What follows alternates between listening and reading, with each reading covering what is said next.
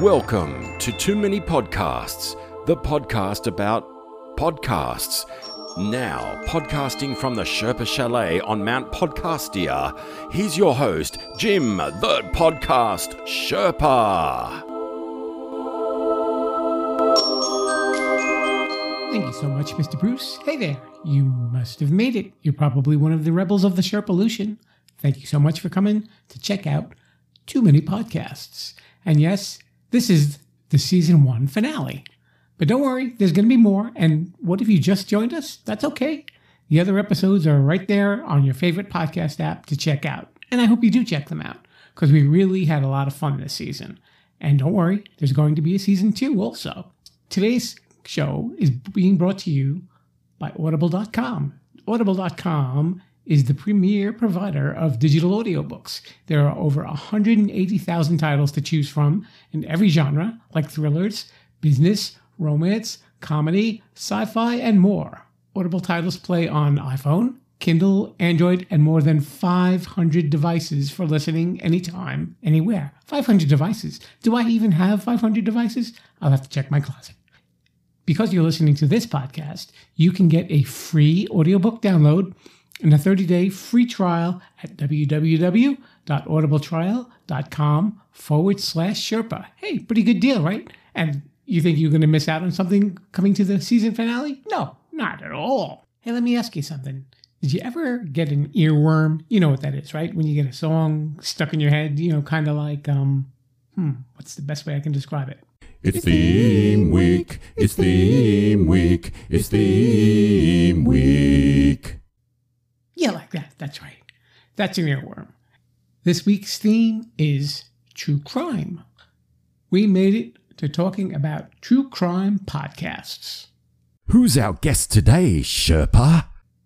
I'm glad you asked. Who's our guest today? It's Corina and Dylan from Morning Cup of Murder. And I had such a great time talking with those two. Married couple, wonderful people, and a blast to interview as well. I think they had a really good time too, and I'm really happy for that. And their podcast is definitely worth checking out. They do these little 5-minute bits that have to do with murder and mayhem. Without any further ado, why don't we go down to the conference room of the Sherpa Chalet, and we'll talk to them.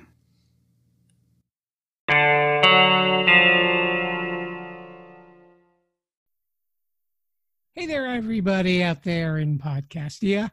Tonight, we are not in the conference room of the Sherpa Chalet. Instead, we are at the crime scene investigation room of the Sherpa Chalet. Why? Because we're talking to the hosts of Morning Cup of Murder, or as I like to call it, Morning Cup of Murder.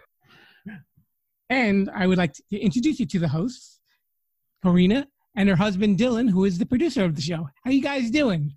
Hi. Hi. I really liked the way you said the title. That was very good. It's always been the vision. We need a little dun-dun-dun. Exactly. All right, so why don't you guys tell us about yourselves? So I am Corina. I am the host / researcher / writer / voice / visionary / everything of the show. And basically, I am a stay-at-home / work-at-home mom, and I write about pretty gruesome murders during nap time. So, we're recording this while the child is pretending to be asleep, but he is not. So, yeah, that's basically what I do. So I'm part mom, part true crime addict. And I'm Dylan. I edit the show, and I do all the scheduling and reaching out back and forth with people online. All right, I guess with all that slashing, that probably would make you a good attraction for true crime stories, right? Yeah. So how did the two of you meet? So 10 years ago? Yeah, 10 years ago when we were both 19, we met in college at a audition for a children's theater show. Yep. I had just transferred to that college, so I didn't know anybody. So I just went out to the audition to kind of get my foot in the door at that school.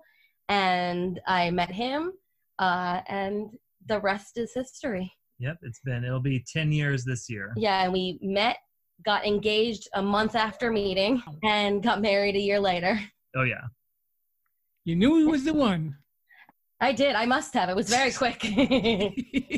So, see, I ask you this so we can disperse any rumors that if they say that you met at a crime scene or something like that, and Right. walk up to you and said, hey, you guys have a nice way with a chalk outline. Well, that would be a great story. It's a nice outline you got there, miss.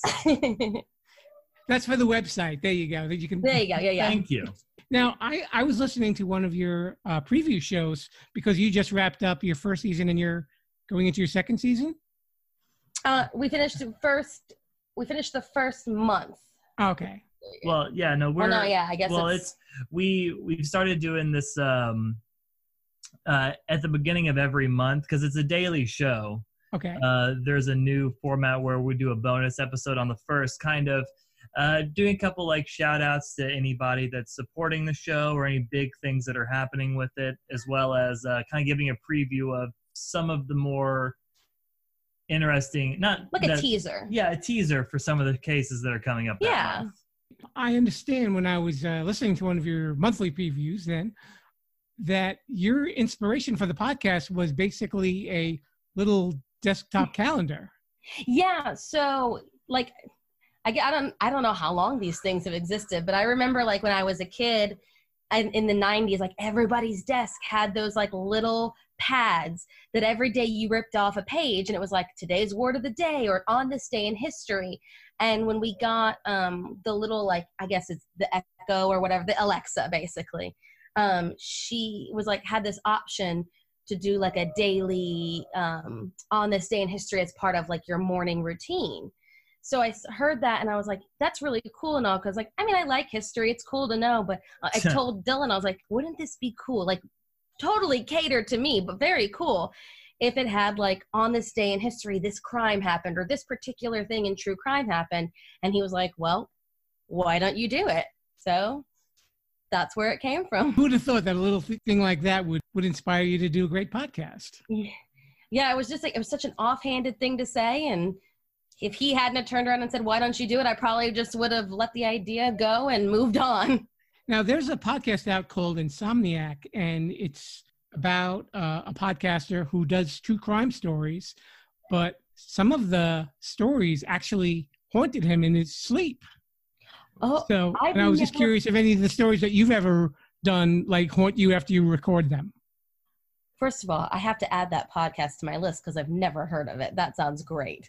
It's pretty new. Yeah. No, I guess I wouldn't say any of them haunt me because I feel like I can't let them affect me or I would never be able to do this podcast because it's daily, I don't get a break. Like I don't get a day where I can go, all right, today I'm not thinking about it. Or I don't get a day where I'm like, wow, that was just too much and I just can't deal with it for a couple of days. I can't really do that. So I guess I just read it. I read these stories, and I guess because I've been into it for so long, because I've been into true crime since I was a kid. So I think it's just to the point where like it doesn't affect me or bother me. But I will say on the other side of that the ones that give me like kind of like a pause are definitely the ones that have to do with kids, especially like as a parent. It's hard for you to think about that. It's hard for you to like picture that or imagine that, and you kind of have to like shut your brain off and be like, don't think about that, or don't ever imagine that. So those ones definitely give me pause, but I can't let it truly affect me or I would never be able to do the podcast. Your show, it's basically 5 minutes long, and it's a nice capsulized version of these events. It's not too extensive and it's not too gory either. Good. Yeah, you keep the blood to a minimum, I guess. I try. Did you find any that were too gruesome to report? Not yet. I think, like I said, if it wasn't something that I was already into, it definitely would. I will say, though, I do try and avoid a lot of triggering topics. So like ones that deal with like religion, race, or sexuality. I try to cover those. I do cover them every once in a while when I feel they're very important to hear about, but I try and make sure that I handle them with as much like respect and grace as I can. But so those ones, I wouldn't say gruesome, bother me more so just ones that like are these small marginalized group where it's like your empathy gets to you. Were there any stories that kind of fascinated you? Oh my gosh. Yeah, I think stories that have to do with like the psychological part of it. So like there's always people that there's killers who go out and they just do it. They have no rhyme, no reason. They just do it. But then you've got these like deep-seated psychological ones. So you've got things like, like Ted Bundy, like he killed women that looked a very specific way. And it's like, what made him do that? Like what? So ones that make you go, why? Why did he do that? What made him do that specific thing? Like ones like that, or even ones that are like the Golden State Killer, who I haven't covered yet because it's a lot of work, but I will eventually. But like he evaded capture for so long. So it's like the ones like that where they've got that special something that make them different. And then like, of course, occult is always something good and fun to like read about. They're always interesting. They're always bizarre. And it's just, they're entertaining. It's kind of like, taking something apart to like figure out why it's broken or what's off about it. Like if you think about it, like opening up a clock, it's like what's going on in here that's making this tick a little weird. And so those are the ones that are fascinating, the ones that just, they're bizarre, they're weird, you can't figure it out. Yeah, and I guess that's probably why there are a lot of true crime stories on, because like you said, people probably wonder what's going on inside their heads. Exactly. This is why we see little, TV shows too, that they make a presentation of this unusual mind of this person and right. look what they did. And, whether it's fiction, whether it's CSI. Or CSI, yeah, that too. Like, I mean, there's the amount of true crime television shows and podcasts around right now are staggering at this point. There are so many, right, which makes me happy because I have plenty to digest myself. Like I have plenty to go watch and listen to. But yeah, I mean, even the ones the fiction ones, there's some basis in reality and like cases that really have happened, and it's always these fascinating weird ones. The one with Andy Patinkin used to be in it, and he was Criminal Minds. Criminal Minds. Thank you very much. Oh, that's one of my Ask Dylan. That's one of my favorite television shows. We've watched it a million times. Yeah, and actually, he left the show after the first 2 years because he said it got to him after. Oh, I'm sure it did. Out of the stories that you did, who was probably the most prolific murderer that you had? Yeah, I think I've covered some. I've covered quite a few big ones, but I think the one that the two, I think that everybody, the minute you hear their names, everybody, doesn't matter if you're into true crime, doesn't matter, you know who they are. I've done Jeffrey Dahmer, I've done Charles Manson, and I actually did Charles Manson obviously on the anniversary, but it was like the 50th? 50th. The 50th anniversary, so that was kind of like a big thing where I was able to cover it on its 50th anniversary. So but I mean, it doesn't matter if you've never even opened a true crime book, watched a television show, those two names. Even a generation of today is hearing about something that went on in the late 60s. Right. Like you said, his name kind of is synonymous with cults and serial killing. For sure. Who eluded capture the longest? Would it be the Golden State Killer? I would say, I was thinking about this when I was reading the questions. I was trying to think of ones. There are tons that the Golden State Killer did evade capture for forever. I haven't covered him yet, but I just know that off the top of my head, I can think of that one. But I did start to look back at my old episodes and I was like, which one of these did, it just didn't, no one figured it out basically. And there's one, and it hasn't aired yet. So this is kind of a tiny sneak peek, but it happens this month. It's the 15th, I believe. There was a case of this girl named Pam Millam, and she was walking back to her car after she left a college sorority party in 1972, and she disappeared. They couldn't find her, and the next day her dad and sister, when they were looking for her, found her dead in the trunk of her own car on campus still. And for years and years and years, no one knew what was going on. There was one person who was arrested, but then they ruled him out. And no one figured out until this man named Sean Keane, became the chief of police years later. And I don't even know, I have to look at it, but I can't remember. I don't even think he was alive when the case happened. But basically he got in charge, and he just said, I'm going to help. Here's all this cold cases. He divvied them out to all of his officers. And then he said, I'm going to take the oldest one. And so he took this one, and even then he still took him years. And then finally through familial DNA, which is kind of the same thing that helped capture the Golden State Killer, he was able to figure out that it was this guy, and Jeffrey, his name was Jeffrey Hand. And he was dead already. He had died only like 3 years after the murder in the shootout for a totally separate crime. But they had a name now. They knew who did it. But it took them 46 years to solve that crime. I mean, he evaded capture technically for his whole life because he did die a couple years after. But so technically he didn't get captured, but it was just, that's such an interesting story to me. That's 46 years of a family not knowing what happened to their child.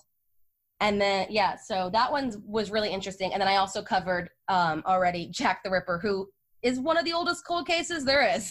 And, there are still new theories that come out about who he may have been. Oh, yeah. So, yeah, it's definitely a story that does not let up. Yeah, there are people who dedicate their lives to figuring out who he is. They're called ripperologists. I learned that recently. I was like, and Dylan was like, when he was editing, he was like, didn't know that was a thing. Now I know. My favorite Jack the Ripper fan theory, fan theory, or I guess you can call it that or not, but is that he actually came to America, moved to Chicago, and is H.H. Holmes. Yeah, that's a big one. Who is a prolific serial killer from Chicago. This is a big deal that he's talking about this because prior to being married to me, even now, he hated true crime. He never watched he was like, I can't watch Law and Order. I can't watch any of it. It's all bad. I hate it. And now I'm like, now you stay awake at night listening to my podcasts over and over again. And so you've taken supportiveness to a whole new level.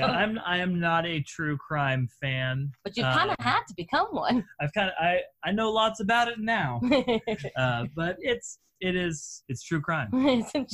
You learned about it whether you wanted to or not, right, Dylan? Exactly. Right. So where you're living, are there any stories in the news about serial killers in your state? So recently, so they're not necessarily, I wouldn't say like serial killers, but. Well, first off, we live in Tennessee. Yes. Yeah. Okay. Throw that out there.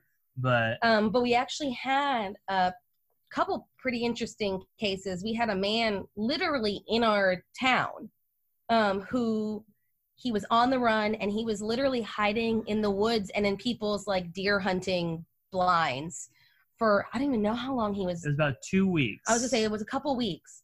And schools went on lockdown. We had friends who lived out in that area that he was supposedly in who came and stayed with us because like they were nervous, because the area he was in is kind of the area where Dylan's family lives. So it's a little more rural. You can say backwoods. It's okay.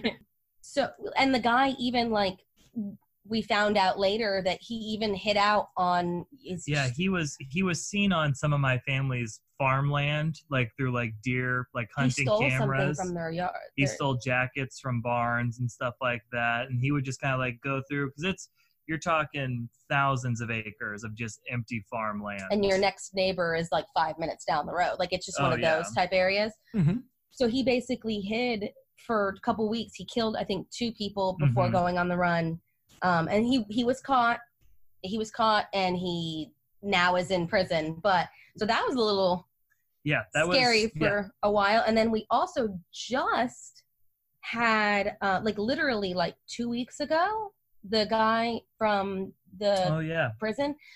So a guy in a prison like 2 hours away from here. Yeah. He killed a woman who worked in the prison in order to escape. And he was on the run for not that long. He was in low security. He was driving a tractor that he was like tilling land and everything for like the communal inmates and whatnot for their like garden. And then he got out, killed the person she was living on the property of the prison, I believe. I think so. There wasn't a lot of information, but that one hit particularly close to home. Because my dad is actually a corrections officer at a maximum security prison.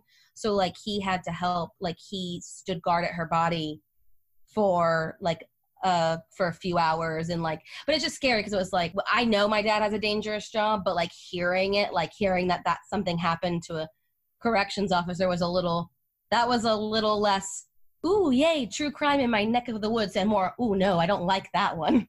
Well, that literally gives meaning to Too Close to Home, right? Exactly. yes. Oh my gosh, yeah, for sure. Well, we've had stories in the past about the Gilgo Beach killer. Mm-hmm. I guess he would kill prostitutes and he would bury them in the beach after he killed them. Yes. Okay. Yeah. I think I have vague, memories of reading about that somewhere. Yeah, they haven't caught him yet, or her, or whomever it may be. Who knows? Yeah. Him, her, them. Someone's doing it. Yeah. So have you noticed any common threads in some of the people that you're reporting on, like the kidnappers and the killers? Yeah. So there's a reason. So there's a joke. It's kind of like a joke among like people who are interested in this thing. That's like, blame the mother. Like, it's like, oh, it's always, if whatever happened, oh, blame their mother.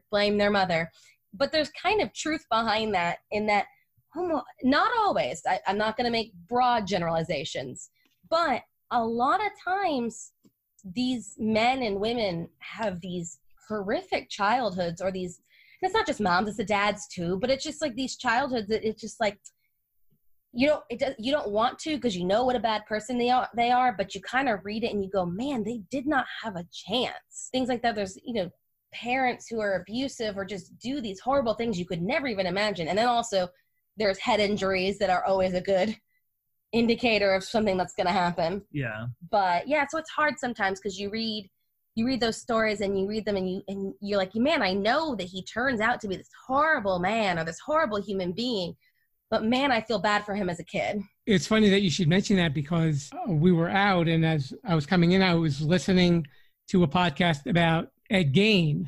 Yeah. I was just going to bring him up. Yeah. I think he's the standard bearer for bad childhood. Yep, and for blaming the mother. Yep, he had his mom was wild. It was funny. One of the hosts was saying that he saw a picture of her and he said, she pretty much looks like you would expect her to look. Oh yeah, yeah. If you look at her, you're like, yep, that's basically what I pictured. Makes sense. Yeah. What do you think is the most common underlying reason for why serial killers kill? It's hard to know, especially because I in no way, shape, or form am an expert. I am just for a lack of a better word, a fan. But I feel like a lot of it is, if I were to choose something, it would be undiagnosed or untreated mental illness. You hear about it a lot when you, like, it's kind of like the thing with the parents. You read about this a lot and you feel horrible because you're like, gosh, did you really have a chance to do better in your life? Did you really have a chance to be a better person? Because you hear these cases and then they go to a trial and then they inevitably go to a psychologist or a psychiatrist and they find out they've got this laundry list of just these diagnoses and like these horrible mental illnesses, or these mental illnesses that they couldn't help. And it's just, so it's hard. So you hear about that kind of stuff. It's like, again, it's just like with the parents, it's like, it's hard. You kind of, in a deep part of you, feels a tiny bit of sadness for them. And you feel bad for them. And then you go, wait a minute. They also did these horrible things that you can't forgive. But at the same time, it's like, wow, they had this stuff wrong with them. They had this stuff going on. Especially, you're raised, not to want to kill. Right. And here are people that, once they've done it once and, there's something that drives them to do it again. And, there's no discerning between right and wrong. Yeah. And it's especially hard when you read those, and those people who make those choices are children, because it's like they don't know right for wrong yet, or they've got a very vague understanding of right for wrong. Cause like as a parent, that's kind of what you're supposed to teach them is, hey, this is good and this is bad. But then these kids, sometimes they commit their first murder when they're in their 10, 11, younger even sometimes.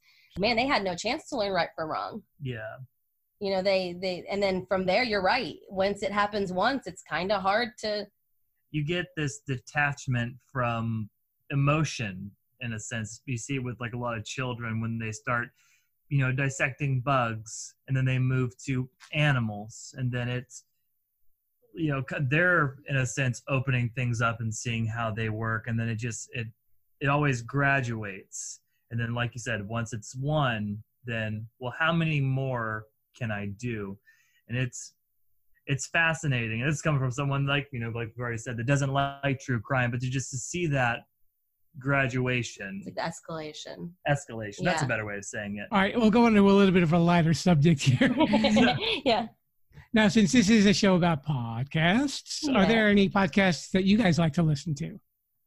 I'm going to be very boring because I have listened to a ton of, I've listened to a few episodes here and there. I have a random podcast here and there.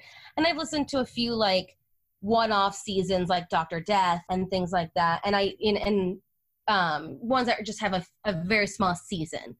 But my one tried and true podcast that I will listen to almost daily, and I have gone back and re-listened to, is the podcast My Favorite Murder. I've listened to, like I said, I've listened to them 1,000 times. I've seen them live twice. I've been once. Yes, he got dragged along once. It was very good. Yeah, so they are my tried and true. And then when I need a break from them, which is very seldom, but my other one I really like is Lore. Me. You have a complete opposite taste in podcasts. I'm a big old nerd. I am a huge fan of Dungeons and Dragons, so I listen to a Dungeons and Dragons podcast called Critical Role. I listen to the Adventure Zone, which is another group of people playing Dungeons and Dragons. I also really enjoy Lore, but you mostly stick to the Dungeons and Dragons. Mostly nerdy podcasts. And now we have the portion of the show that everybody loves. It's called Shameless Self-Promotion. Shameless self-promotion. Shameless self-promotion. And this is the part where you guys get to let our listeners know where they can get in touch with you. I'll leave that up to you because that's kind of your niche. That's what you do for me. So let me put on my voice. Morning Cup of Murder. No, Morning Cup of Murder. That's the name of the show, and that's pretty much where you can find the show on Instagram and Facebook. If you just look for Morning Cup of Murder. Then on Twitter, it's a little different because murder can't be used in the title, so it's a Cup of Murder. No. It was too long. So it's Cup of Murder. That's what it is. Something I was trying to build the other day wouldn't let murder be put in the tagline. It's a Facebook, Instagram, and Twitter. And then if anybody ever wanted to get a hold of us via email, it's just morningcupofmurder@gmail.com. Yeah. And then, the only other one I could think of is there's Patreon, but that's just for people who like it. Yeah, there is a Patreon, and that, like I said, if you just search Morning Cup of Murder, it's all pretty well branded throughout. There is no full website yet. Yet. Okay, well, we'll stay tuned. Yeah, hopefully. Yes. We'll see. Now, you guys said earlier before we started that I was your first interview? Yes. Yeah, you guys are actually the first married couple that I've interviewed. Oh, we feel very special. That's because, like I tell people, we're very codependent. So there's never a venture that one of us does without the other one somehow being involved. So, yes. Well, Karina and Dylan, I'd like to say thank you very much for coming on down to the show. Well, thank you for having us, Jim. We appreciate being on. It'll be hard to top. Oh, you as an interviewer. and don't forget to check out Morning Cup of Murder. Yeah. Dun dun dun. Okay, let's say you like Morning Cup of Murder and you need something a little bit bigger, like Morning Jug of Murder. Well, that podcast doesn't exactly exist, but I do have a few more Sherpa suggestions for true crime podcasts that you can check out. We also have Monster, Serial, Insomniac, which we talked a little bit about during the interview, Up and Vanished, and Time Suck with Dan Cummins. Now, Time Suck isn't exactly a true crime podcast per se, but Dan is a really funny comedian and he goes over a lot of events in history, and he does cover a good chunk of true crime stories. And they really go into a deep dive on some of these if you're really into the gory details. And a warning that these other shows that are recommended, they can be a little graphic and go into some crazy kind of violence and blood and mayhem. So if you're a little queasy, some of these shows you might want to steer clear of. But Morning Cup of Murder is always a safe bet for you anyway, if you definitely want to just get a nice sampling of it. I think it's also important to point out that there are a ton of true crime podcasts out there in Podcastia. And the one thing that they have all in common, none of them end with, "The Sherpa did it."